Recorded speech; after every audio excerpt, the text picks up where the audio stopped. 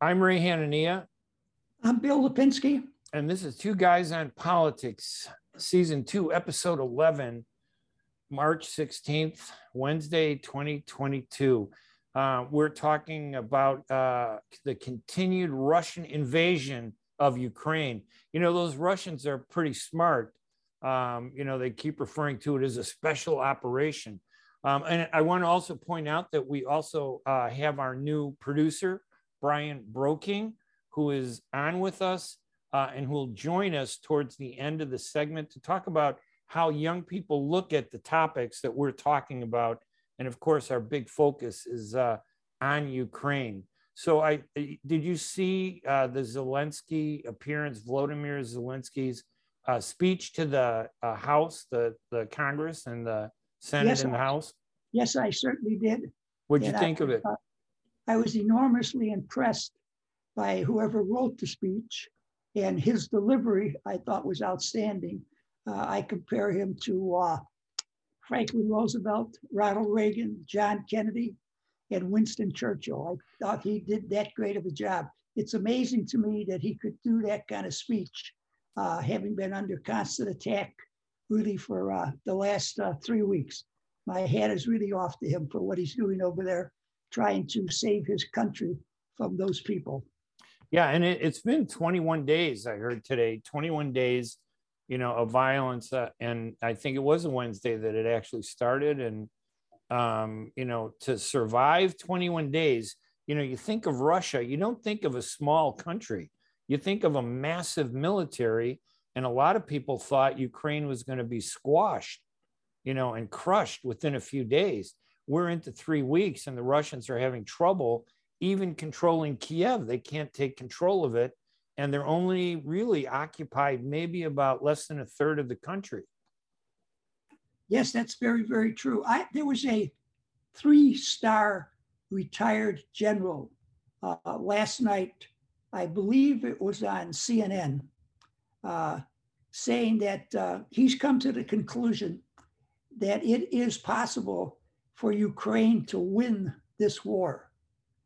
By wearing down the Russians, he contends that they've already had 10,000 casualties and another 1,300 wounded.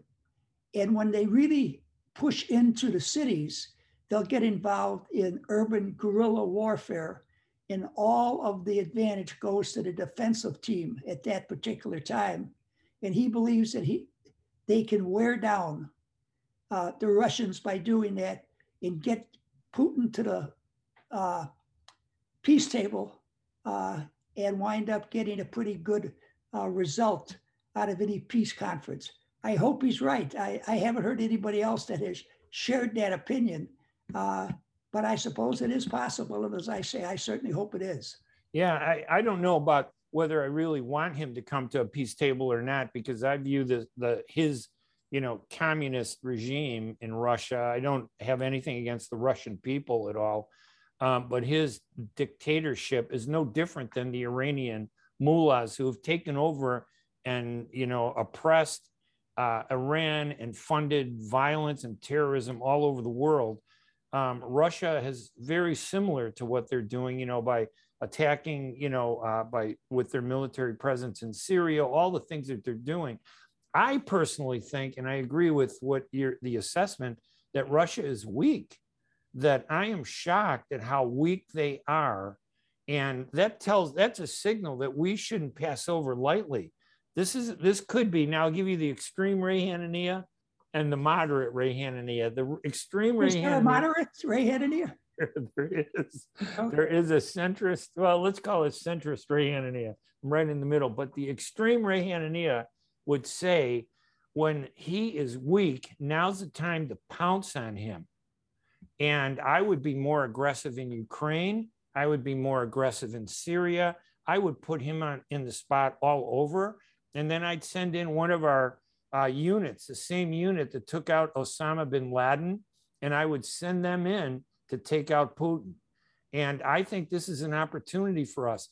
His people are protesting. They're on the streets every day. He's arresting thousands and thousands of, protesters. He's under terrible pressure.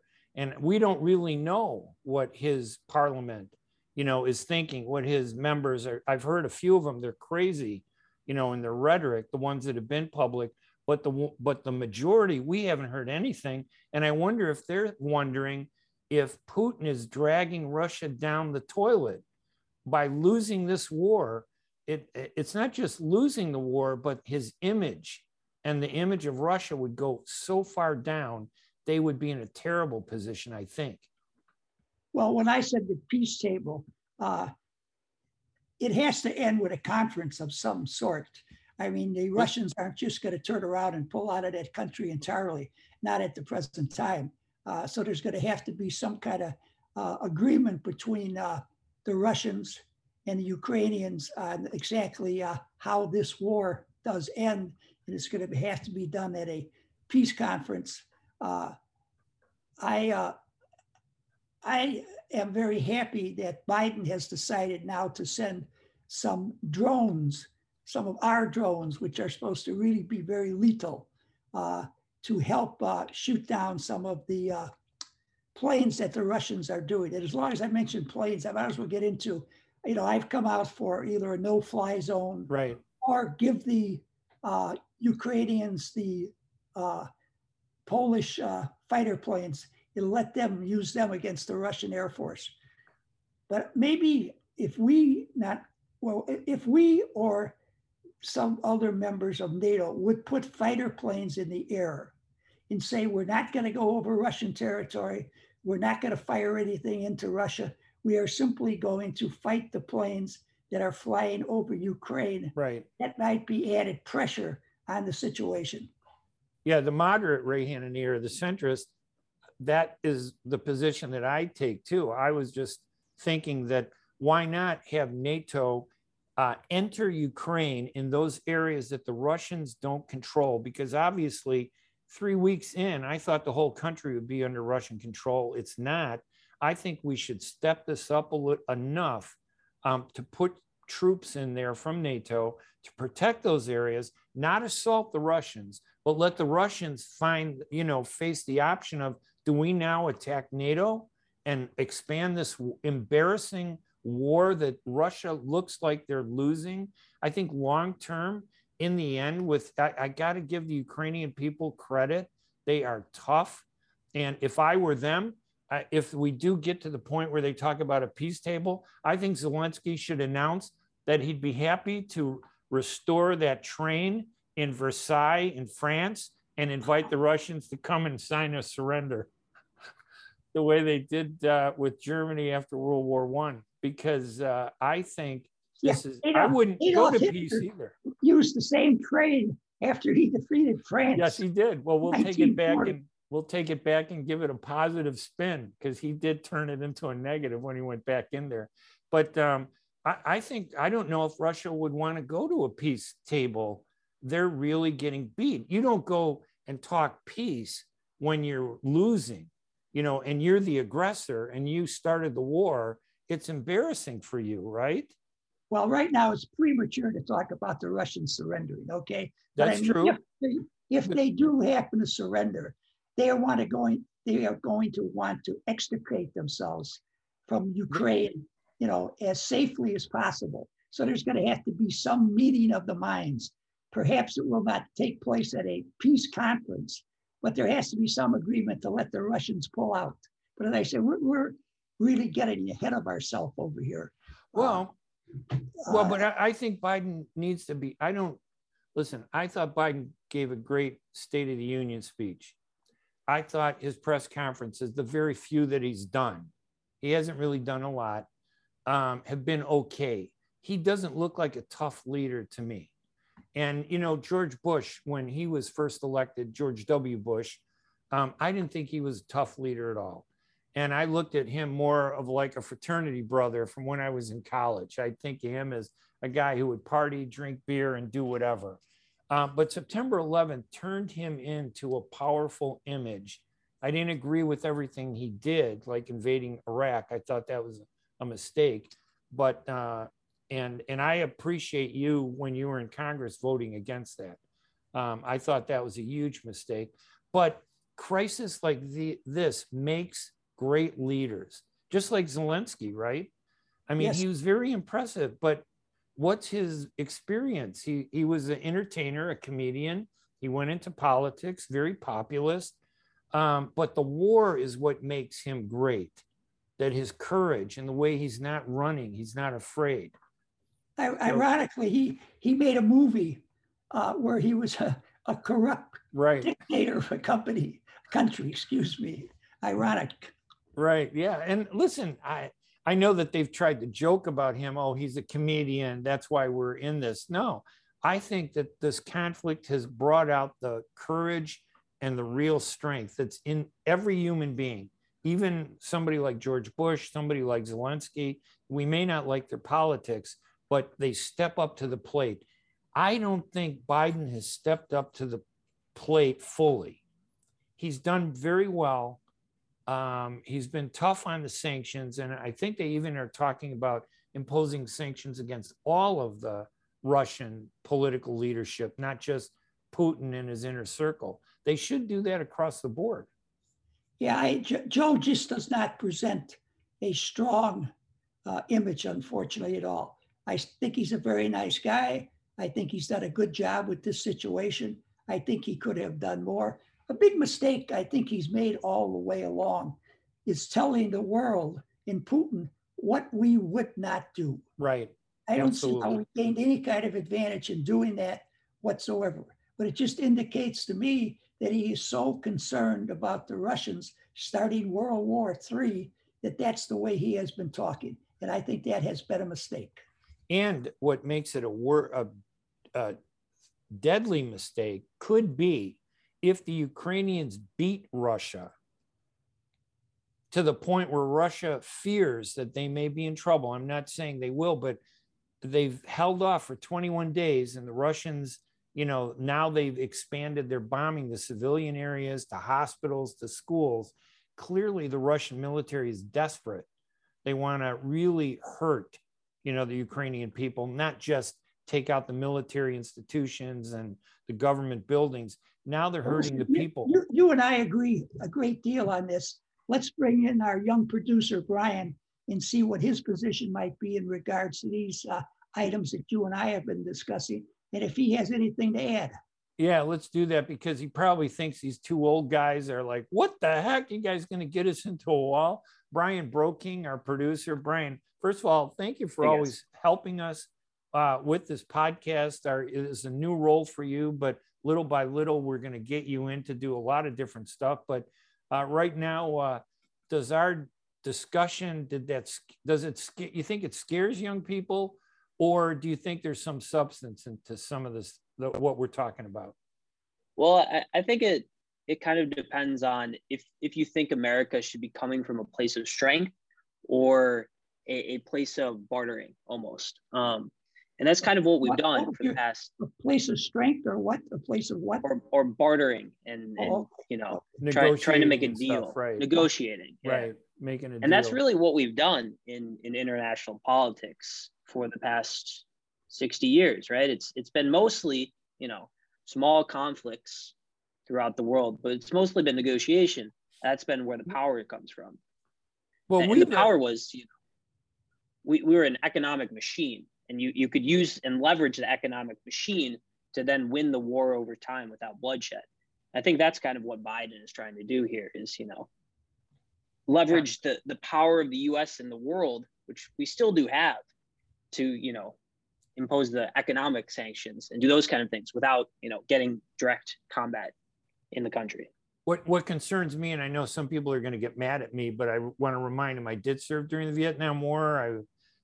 Active duty, and I served 12 years in the Illinois Air National Guard.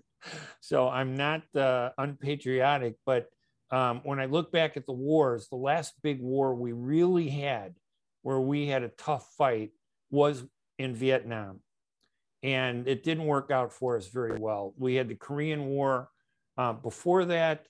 But after that, these wars that we've had, the George H.W. Bush coalition that they brought in to get Iraq out of Kuwait, we were beating up on countries that are puny, that didn't have the military might. we had the power always over that. Even when we invaded Iraq in 2003 and Afghanistan, when we responded to September 11th, these were countries that were nowhere near our level of military. And now we are faced with a country where, at least perception-wise, we view Russia being on the same level with us. It takes a lot of courage to go after Russia. And I think it's, you know, a little cheap to go after Iraq and Afghanistan and say that, wow, we really, you know, that was easy to do. Well, listen, since Second World War, we have never fought in a war where we used all our military strength. Just keep that in mind. We always fought these wars with one hand tied behind our back because of the politicians. Brian? Well, that's true, and that's definitely, you know, applicable. But I think the way you can put the full force of the American power on these countries like Russia is through economics. Just like any other kind of war, if we fought boots on the ground, or if we tried to help Ukraine, we're not sending the entire US military there. We're sending pieces. We're not going to overwhelm them. And it would take far too long for the US and NATO to basically overwhelm them in this country at that point. Whereas instead, I think we can kind of use the economic power of, you know, Russia has the same GDP as Italy. No one thinks of Italy as a major world power. Right. So we shouldn't think of Russia that way. The only reason people give them respect is the nuclear weapons. Right. And if you can basically disarm the nuclear weapons through economics rather than fighting, why not do it that way? Well, in other words, because of the nuclear threat from Russia, we still have to act with some goal of not taking them over, not defeating them, but working out a compromise with them. I think that's the tragedy of this whole relationship with Russia. We had the opportunity several times over the years to go in there and bring about change, and we lost it, right? I think, Bill, when Yeltsin, took over after, when the Berlin Wall came down. Right. Yeltsin was all right. We had no, not really any problem with him. It was a little tough talking to him sometimes because he was drunk most of the time. But he did turn 80% of the Russian economy over to individuals to run as capitalists. The biggest mistake he made, he wanted one individual to succeed him, and several members of the oligarchy managed to convince him that Putin would be a better successor. So he went along with that. Now, that was a tragic mistake. We never really implemented democracy. We never really built democracy in Russia, did we? Well, we were going in that direction, but I mean, that was a country that has never known democracy in its history. Right. So it takes a long time to do that. You don't do it overnight. Brian, do you feel worried about what's going to happen? I mean, do young people, are they worried about, hey, we're on the brink of war? Because when you look back, when you read the history books, and I think some young people are doing it, you go, wow, World War I started when a Serbian took a gun and shot, the what was the guy's name? We're going back to Francis Ferdinand. Right, Francis Ferdinand. We shot him. That started World War I. World War II, we tried to appease the Germans. This crazy guy Hitler that was racistly talking and anti-Semitic, and he just hated everybody. He goes into Czechoslovakia, and then it's like we say, don't you do that, and like to a kid that is crazy, and then he invades Poland. And the next thing we know, and we held out as Americans, we did not want to get into that war. And I bet if Japan never attacked us, I don't know if we would have gotten into that war. It's hard to say. But are young people worried that it's a real possibility we could end up in a big war, and even maybe a slight chance that it might be a nuclear war? I think it seems highly unlikely that a full-scale kind of war would happen. Just given the way the world is set up with the internet and technology and the way information travels, a lot of, World War I and World War II buildup, a lot of that was based on asymmetric information throughout the whole world. It didn't travel as well as it does now. Today, we see the entire war is on Twitter right now in Ukraine. Right. You can see everything that's happening. Right. they've been able to build up a storyline of, you know, the Ukrainians are winning this, whether or not that's true. I mean, you know, but they're at least fighting back, and you can see that. Even in world, and I think you made a good point, because during World War II, if you remember, at least seeing all the movies, I wasn't alive at the time, but my dad fought during World War II. The Japanese representatives here didn't even know that the Japanese had attacked. And there was this communication gap that existed. That certainly would not happen today. It'd be instantaneous. We see Zelensky on TV in the Congress, you know, instantly speaking to us when it's convenient to him. Instead of waiting for, right, Bill, when we were younger, we'd wait for the paper tomorrow morning. What happened, you know, yesterday? We don't know. We may hear a little bit on radio, but we had to wait till the paper. I used to listen to the radio quite a bit, Ray. No, but still, even the radio. Kaltenborn, Gabriel Heater. You remember those people, right? It's the few of them. Now, I wasn't a big radio guy back then. I don't know. I was listening to WLS and WCFL, rock and roll. That was it. Yeah, I never listened to those stations. I was always concerned about my country, my world. Yeah, well, it's just, but I think Brian's point that information moves so quickly today, it would be hard to make a mistake the way the Japanese did. It's the freedom of the information too, right? That's like, you know, that's the ideal of America, right? The freedom and, you know, the ability to express and do different things like that. The internet provides that to the whole world, right? So we basically can leverage that to affect outcomes without having to, you know, have boots on the ground military conflicts now.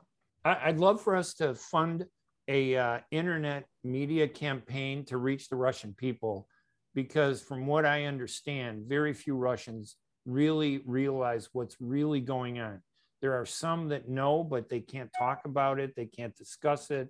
I saw a Russian woman actually go on a live TV show with her sign saying, "Stop the war, stop the invasion of the Ukraine." They arrested her. We have no idea what's happened to her. That took a lot of courage to do that. Ironically, they released her yesterday and told her that she's going to come back for her trial at some point in the near future. Now, I have no idea if she'll live long enough to come back for her trial, but they did ironically release her. I assume he did that trying to show that he's really a human being and not a butcher. Or he did it because his resources are so stretched that they're really concerned about what's happening in Ukraine. How about one last idea that I have then? Why don't we step up the pressure on Russia in Syria, and where their military is based, and they have a huge presence there, and try to put pressure on them there, not just sanctions, but take them on in Syria. Is that a good idea or a bad idea? What do you guys think? I don't want to expand this war any further than it is already. I believe in fighting one war at a time. If you can persuade us to fight Syria a little bit later on, you know, perhaps I will join you. I would prefer if our good friend Israel took care of Syria. Well, if we could get them, I'm more interested in taking care of Russia in Syria, not so much Syria. What do you think, Brian? Bad idea? I think my idea would be, you know, I think give it 10, 15 years. I think Russia takes care of itself. I don't think we need to do anything extra at this point. I think it'll simply devolve. And I think destabilizing Russia in a point we're at now is not where we want to be. Listen, they said that 25 years, let's see, Putin's been there 22 years. They said that more than 30 years ago, and it hasn't happened. It would be 33 years since I think the Berlin Wall came down, maybe 1989, wasn't it? I can't remember. Time flies when you're having fun. All right, anything Brian, else? Wait a second, Brian, have you heard anything about how China is or isn't cooperating with Russia since that report came out where Russia asked China for some military and economic help? I haven't seen anything about that, but I'm not onto the internet like you are. Well, I think the kind of understanding behind that is, you know, China is more than happy to tongue-in-cheek support Russia at this point. But to me, I don't see them ever involving themselves in that, because that's not what China's goal is. China is a country that, you know, They set up very long 50, 75-year plans, and they execute on them. And I don't think Russia and Ukraine is part of that plan. Well, there were reports that came out over the past week that China has been preparing for an invasion of Taiwan. And maybe they may not like, I think it's a situation where they really don't want to support the Russians, but the principle that Russia used to enter Ukraine is the principle that they're going to use to enter Taiwan. So they don't want to be, you know, like against Russia when they're going to do the exact same thing at some point. Let me just say that the Chinese mainland, the Chinese Communist Party, has making plans to invade Taiwan in 1949 when Chiang Kai-shek first set up his headquarters there. Probably, that's probably true. But maybe Brian's right. They take the long-term approach to every conflict. And I think we should, I personally will not buy anything from China, which means that I probably have to get rid of this MacBook Pro that I'm doing this program on. I have to get rid of my cell phone and a lot of my computer technology, which is a shame that it all ties back to China. All right, any final thoughts? Go ahead, Bill. Sorry. Yeah, the final thought on that would be Senator Rubio from Florida is strongly advocating that we start manufacturing all these things that we now buy from China. And that's something that I have advocated for a long, long period of time. We need to become self-sufficient. Well, and listen, in a way, that's an important point in a serious way. You know, the concept is buying from China is okay if China were like us and people were free and it was an even fair exchange and we respected each other. But buying from a tyrannical country like China or even Russia, that's terrible. But the idea, the goal is we all live in a happy world. Everybody's friends. Yeah, they want to make the iPhone in, you know, Hong Kong. Let them do it because we love the Hong Kong people. Or if they want to make it in Beijing, let them do it in Beijing. We love the Beijing people. But I don't think we're ever going to be there. I think we're always going to be in conflict with these two big nations. And I think you're right. We got to pull back at least to the point where we're in control. And I just don't want to buy Chinese junk anymore every time I go on vacation. You know, I think I'm buying something from Belize or Jamaica that's made locally, and then you turn it over and it says made in China. That's very depressing. Yes, it is. All right. Anybody want to conclude anything? Nope. I think we're good then. All right. Listen, yep. Brian, thank you for joining us again. As always, Brian Broking is our producer. And I'm Ray Hanania. I'm Bill Lipinski. And we'll let you say it. And I'm Brian Broking. Go ahead. I'm Brian Broking. All right. And we will be back next week on another episode of Two Guys on Politics. Thank you, everybody, for listening. We appreciate it.